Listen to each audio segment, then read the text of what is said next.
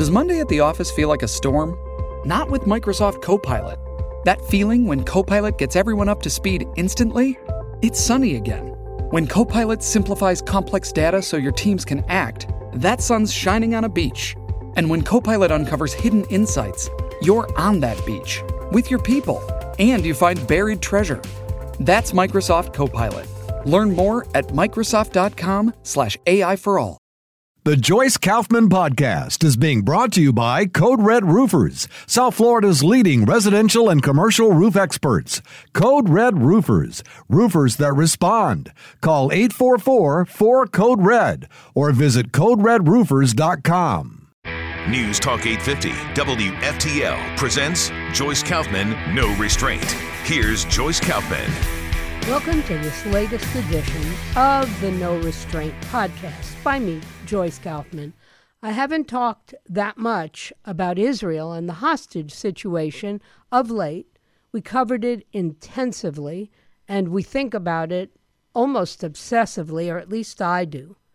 But there have been so many other issues that we've been talking about that I forgot about some of the things that we've uncovered that really should make you pause and say, what are we doing? And why do we keep doing the same things over and over again? And by we, I mean the civilized world. Because obviously, I'm an American.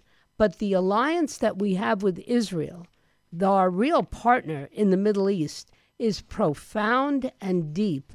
And to ignore that is ridiculous. So I don't ignore it, but I also can give it a rest when I need to. Can't give it a rest any longer. So I want you to listen up. Thank you to the Free Press and to all the great writers who put together so much of the research that I rely on these days. Because if you're looking for the Reuters or Associated Press or the New York Times or the Washington Post to provide you with accurate information about what's going on in the rest of the world, like they can tell you what's going on in New York City and in LA and even in Washington, D.C., but they're not that interested in the fact that Taiwan just won. Well, we'll talk about that at a later time. And that there's a war raging in the Mideast. And we don't seem to have a handle on where we, as America, goes next. So I want to talk a little bit about some of the things that have been uncovered. For instance, a teacher was recently accused of holding an Israeli hostage in an attic. There are still a bunch of hostages that Hamas took on October 7th, which we presume might be still alive, down in tunnels underneath Gaza. The IDF says it found rockets near a school in Gaza. One house of the Swiss parliament votes to cut funding to Gaza, and in the United States, Republican senators say Congress really ought to do the same thing. All of these things swirl around a very controversial agency, one that I have absolutely no respect or love for. It's the United Nations Relief and Works Agency for Palestine Refugees. Let's just call it UNRWA. The agency is at the heart of the refugee crisis. Some see UNRWA as a critical provider of services to all of these beleaguered Arab populations on the Gaza Strip and the West Bank, which Israelis often refer to as Judea and Samaria. I'm not an Israeli, but that's how I refer to them. Others see it as an enabler of this crisis, an agency that's meant to perpetuate a so-called refugee status, which is no longer applicable to meet or at least to most Palestinians, and doing it to obstruct any peace process indefinitely seems to be their goal. A lot of observers say maybe it's both, an essential provider of services and yet an obstacle to peace. UNRWA's defenders say it's just doing the mission that was assigned by the United Nations almost 3/4 of a century ago.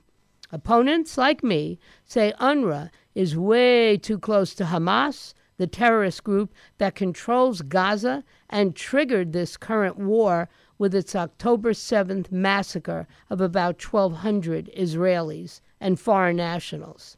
Defenders, including some Americans, mind you, Defenders say Israel is an apartheid state based on immoral religious discrimination.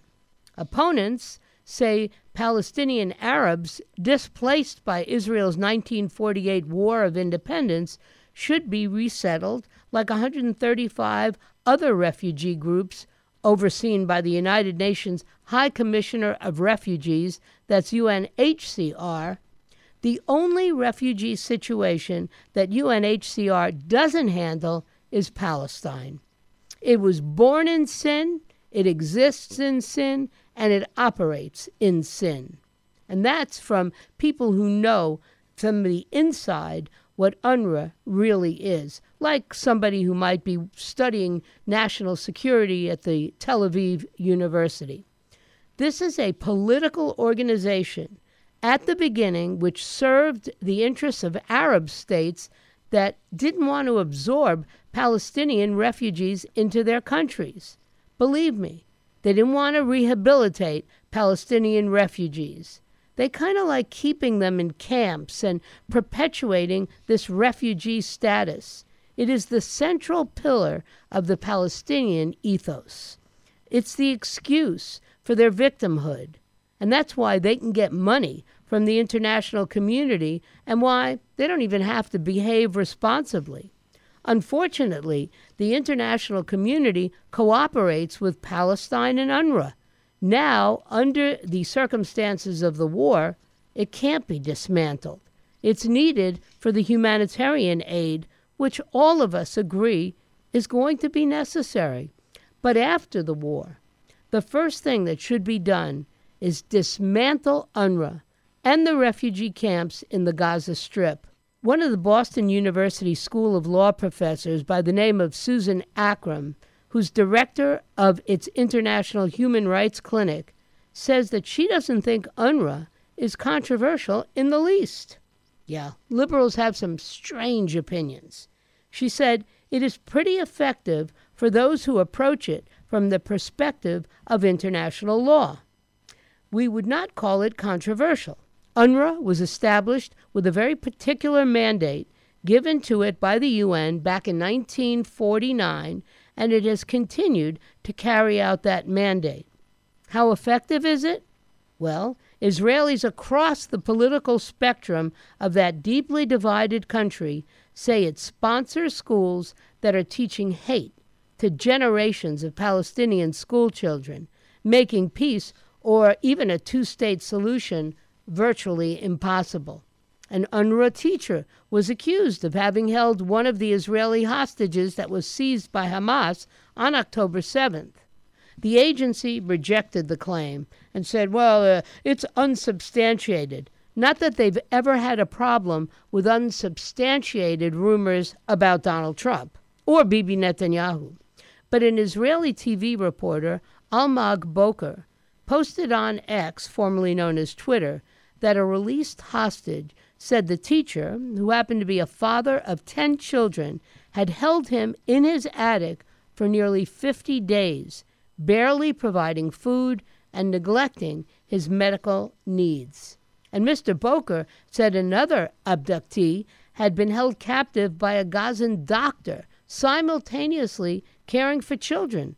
So a pediatrician holding hostages is kind of foreign to most of our thinking. And these are not isolated incidents. These civilians are terrorists. Present at Saturday's massacre, they're now revealed as an integral part of holding hundreds of captives, including women and children. Over 100 captives. Think about that. 100 days later. On December 1st, in 2023, in a public statement, UNRWA said it hadn't been able to substantiate whether the Israeli journalist's allegations about UNRWA teachers holding an Israeli hostage were, quote, genuine or false, end quote. UNRWA reiterates that it takes all allegations of breach of UN principles extremely seriously and immediately investigates them. Does anybody believe that? Because I know I don't. Defamation attacks and the spread of misinformation about UNRWA from any side directly endanger the life-saving operations of the agency and the staff that's operating on the ground. Israel has long maintained that Hamas uses schools and health facilities, which in Gaza are operated by UNRWA, to shield its terror operations. The Israeli government on January 3rd released a video interview of a Gaza civilian who says a Hamas operative herded his group into Al-Shifa hospital when they were trying to follow IDF instructions to flee south. Terrorists were living under the hospital, but knowing Israeli soldiers were coming, they emerged and, of course, hid among the civilians. I felt that we were human shields, the civilian said. The Israeli military said on that same day that it had dismantled an 800-foot tunnel underneath Al-Shifa hospital there in Gaza City, which of course UNRWA operates. Israel and the United States doubled down on assertions that the hospital has shielded not only the Hamas tunnel underneath, but a command hub that it was also using to store weapons. Hamas has destroyed documents and electronics just before the IDF's November 15th seizure of the hospital, according to a U.S. National Security Council spokesperson. Shipping can make or break a sale, so optimize how you ship your orders with ShipStation. They make it easy to automate and manage orders no matter how big your business grows. And they might even be able to help reduce shipping and warehouse costs. So optimize and keep up your momentum for growth with ShipStation.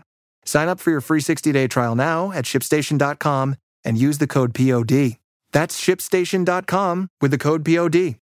The refugee crisis began when the UN partitioned the land into two states, one for Jews and one for Arabs. In 1947, Israel took the deal.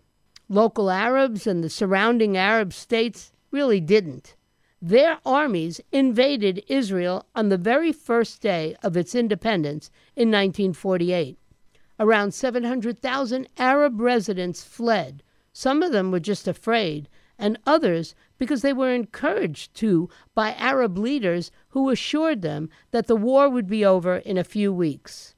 A similar number of Jews fled the Arab states in North Africa and in the Middle East, places where Jews had lived for hundreds, even thousands of years. They came to Israel. Some Arabs stayed in Israel. Today, they're citizens. They vote, and they have representatives in Israel's Knesset. Arabs who fled found themselves in Gaza, the West Bank, Jordan, Syria, and Lebanon. The UN agency was established in 1949, UNRWA, to administer to them. It is distinct from the UN High Commissioner for Refugees, which was created in 1950 for all the other refugee crises around the world. The Palestinians are the only refugees with their own UN agency. Are they even still refugees? Words like refugees and refugee camps can be very misleading. They don't fit the realities on the ground. Gaza communities that started 75 years ago look no different than areas around them, with permanent buildings decades old, occasionally fancy villas and a street grid. Families may be into their fourth or fifth generations living there. They may be marked off with gates, setting them off from the adjoining city, but otherwise all look the same. When the general public thinks of a traditional United Nations refugee camp, we're thinking of those tent camps that are set up on the borders of Syria that handle massive refugee populations like the Syrian civil war has created. We're thinking tents. We're thinking temporary infrastructure. We're thinking something that resembles a camp. There is basically nothing that you would see while walking around these areas that it would indicate this is a refugee camp. There are even fancy neighborhoods with villas in some of these so-called camps. The senior Hamas leader, Ismail Haniyeh, the chairman of its political bureau, and from the Al-Shati refugee camp, bought a fine half-acre beachfront property in the adjoining Ramal neighborhood in 2010. He has lived in a palace in Qatar since 2019. The Gaza house, occupied by his relatives, was destroyed by an IDF strike in November. Mr. Hanaya's net worth, largely stemming from Hamas's 20% tax on goods imported through tunnels from Egypt, has been estimated as high as $4 billion. That's one heck of a refugee. Refugees are typically stateless people, but Palestinians now hold travel documents up to and including passports. Estimates range from 2.18 million to 2.4 million Palestinian so-called refugees in Jordan, who are now Jordanian citizens and hold Jordanian passports. The Palestinian Authority declared statehood during the failed 1990s Oslo Accords peace process. Palestine was accorded observer status by the UN General Assembly in 2012, but doesn't get to vote. Palestinian refugees and residents of the West Bank and Gaza who aren't refugees because they always live there are Palestinian citizens, and they have Palestinian passports. Some people say their status and their travel documentation are less secure than that, but it doesn't apply to all Palestinians who live in Jordan. The Palestinian Authority isn't a state, and Palestinians still meet the definition of stateless under international law. Palestinian documents can permit them to travel. Such papers don't have the same strength, though, as formal passports. One effect of UNRWA's unique handling of the Palestinian refugees is that 700,000 Palestinian refugees in 1949 has grown to 5.9 million today. Descendants of other refugee populations usually aren't classified as refugees. Palestinian refugee status is inherited, father to son. We're now talking about the fifth generation of Palestinian refugees. This doesn't exist with regard to any other population of refugees anywhere in the world. Those living in Gaza, the West Bank, and Jordan are no longer classified as refugees. The actual refugee population, that means the people living in marginal existences in Syria and Lebanon, shrinks to around 300,000. UNRWA has not rehabilitated or resettled a single Palestinian refugee since it was established. Instead of resettling and decreasing them, the numbers have only increased. Some other refugee groups around the world have been allowed to maintain refugee status for later generation.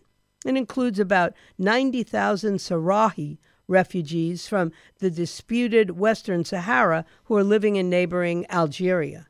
So what does UNRWA do?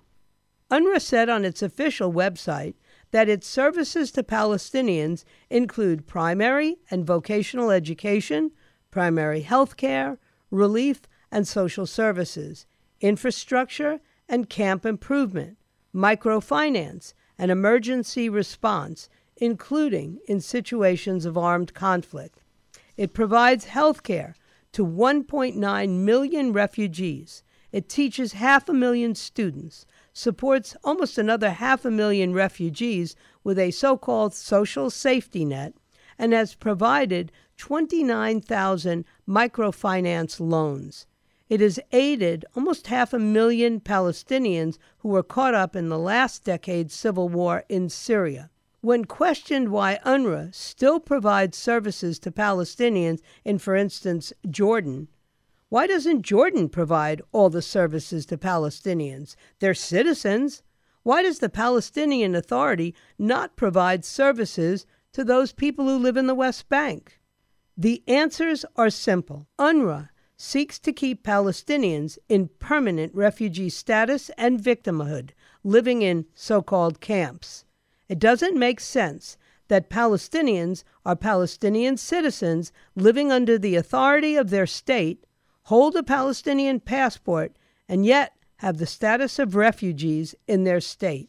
How is that? It doesn't even make sense. UNRWA provides essential humanitarian services in accordance with its charter. And while UNRWA is still often turning to UNCHR to help with work and providing durable solutions, UNRWA has no such mandate. It was there to provide food, clothing, and shelter to Palestinian refugees as long as they remained refugees. They don't have the mandate to resettle them. And that's because, in the UN's eyes, they should ultimately return to what's now Israel. Despite the UNHCR typically resettling refugees, only 1% of the global refugee population is even eligible for resettlement. The vast majority of them, under UNHCR mandate, remain in host countries without a durable solution. The Palestinian solution, or situation, is similar to many of the others. UNRWA plays a big role in the Palestinian economy. It employs 33,000 people in Gaza, virtually all Palestinians, which is unique among the UN's refugee efforts. And they're considered good jobs. UNRWA has come to be an agency for the perpetuation of the Israel-Palestine conflict. It's a dysfunctional entity. Corrupt. In the Gaza Strip, it's fully controlled by Hamas. And if you look at the hostages' allegations that they're being held for almost 2 months in an UNRWA teacher's attic, you have to say, UNRWA is too closely associated with Hamas. Because the vast majority of employees are Palestinians, they're seen as espousing the rhetoric of Hamas, even when the UNRWA's charter schools are in question. With so many Palestinians employed by UNRWA in an area where jobs are at a premium, there's a strong disincentive for the refugee crisis to end. UNRWA won't respond to anybody who requests comments. The agency hasn't addressed its relationship with Hamas in any recent public statements. UNRWA operates 706 schools, educating just over 500,000 students. And of those, 380 schools are about 340,000 students in Gaza and the West Bank.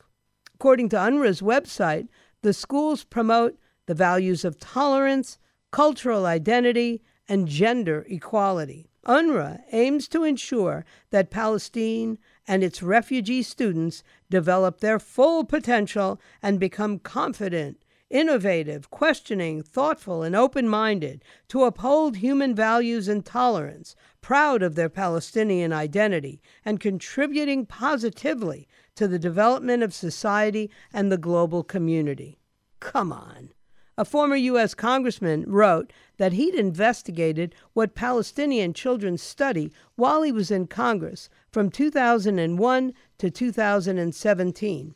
I studied what goes on in Palestinian schools as well. I've looked at the textbooks, and I've talked to educators, and I've talked to diplomats. And I'll tell you what, Steve Israel, a New York Democrat who represented Long Island, said in October in The Forward, "I saw firsthand that a generation of Palestinian children were being taught at a very early age to reject living peacefully with Israel. They read about it in their school books, and they heard about it from their teachers. They were raised on a steady curriculum of violent rejectionism. People in Congress were unable to change that reality. Now, as the world is reeling from the devastation of Hamas terrorism, understanding how Palestinian children are taught is essential to any discussion of the future in the region. The roots of this generation of Hamas terrorism resides in ideas fomented in Gaza's education system for decades. That's right, even the New York Times back in 2013, in an article on Gaza schools, admitted that in Gaza you get a military training elective and you get all kinds of teachings to infuse the next generation with a militant ideology. At the time, with almost 500,000 students in Gaza, UNRWA ran 250 schools, grades 1 to 9, and Hamas 400 schools serving all grades, in addition to 46 private schools. In 2013, Hamas decreed gender-segregated schools from age 9 and criminalized any contact between schools and Israel. These efforts at indoctrination have worked. A poll conducted by Palestine's Birzeit University showed that 75% of all Palestinians celebrated the October 7th massacre. We're talking about a very, very sick society with a national consciousness that is something broken. 75% of the entire Palestinian population supports the massacre. This is the outcome of poisoning the hearts and the minds of these people. And guess who's been behind it all? That's right, the United Nations and UNRWA.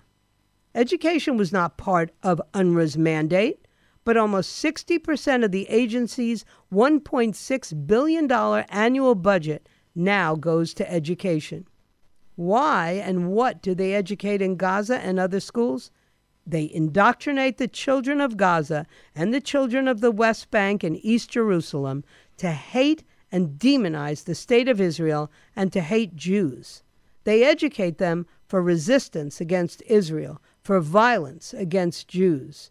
They nurture the Palestinian ethos based on two major pillars: the right of the return, tied to refugeehood, and armed resistance against Israel. Perpetuating refugee status means teaching them that although they've lived where they've lived for several generations now, it's not their home. They're trained to regard the places of their ancestors in what is now the nation of Israel as their home. It's a perpetuation of the conflict.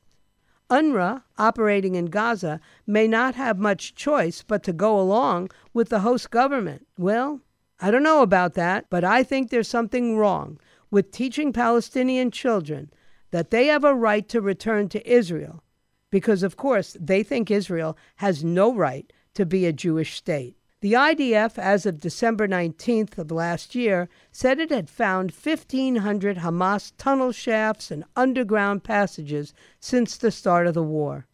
In December, it announced it had uncovered near a school and a hospital one of the largest weapon caches ever found in Gaza. Israel soldiers have found sandbags using sacks marked UNRWA and U.S. aid in tunnels underneath the Al-Azhar University in Gaza, and 100 rockets hidden in UNRWA boxes inside a home in northern Gaza. Let me tell you something. What's going to happen when the war is over? Israel will retake the Gaza Strip, will face decisions like whether and how long to stay, who should rule it, who should provide civil administration, and what to do about UNRWA. Arab countries have traditionally blocked any revisiting of UNRWA's mission. They tend to focus on the quiet, transactional partnerships. For many Israelis, though, a reconsideration is long overdue. Thank you for listening to this No Restraint podcast. Pass it around, and of course, wait patiently for the next one. God bless you, God bless Israel, and God bless the United States of America. The Joyce Kaufman Podcast has been brought to you by Code Red Roofers, South Florida's leading residential and commercial roof experts. Code Red Roofers, roofers that respond. Call 844-4-CODE-RED or visit CodeRedRoofers.com.